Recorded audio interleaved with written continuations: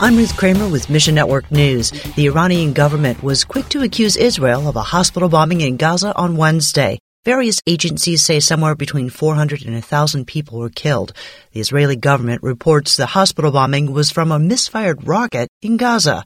American President Joe Biden says U.S. intelligence also shows Israel did not fire the rocket. Still, Iran's foreign minister tweeted that time is over for Israel.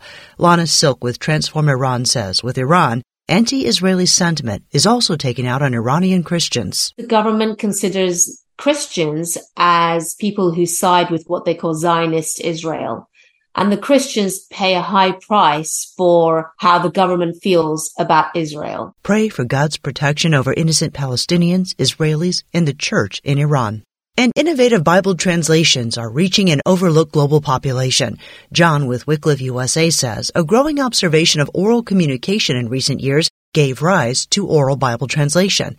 Today, the technique is bearing spiritual fruit worldwide. In every location, God is using people who would at one point be counted out because they don't know how to read and write. I get to see these people come to know Jesus and come to understand him clearly in a way that is most natural for them. They don't have to learn to read and write in order to interact with the God who knows them. Pray for unity among translation teams and pray for the clear, accurate, and natural translation of Scripture. Thanks for listening to Mission Network News, a service of One Way Ministries.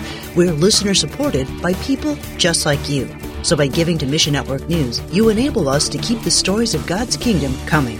And together, the Great Commission happens. Look for links at missionnews.org. That's missionnews.org. I'm Ruth Kramer.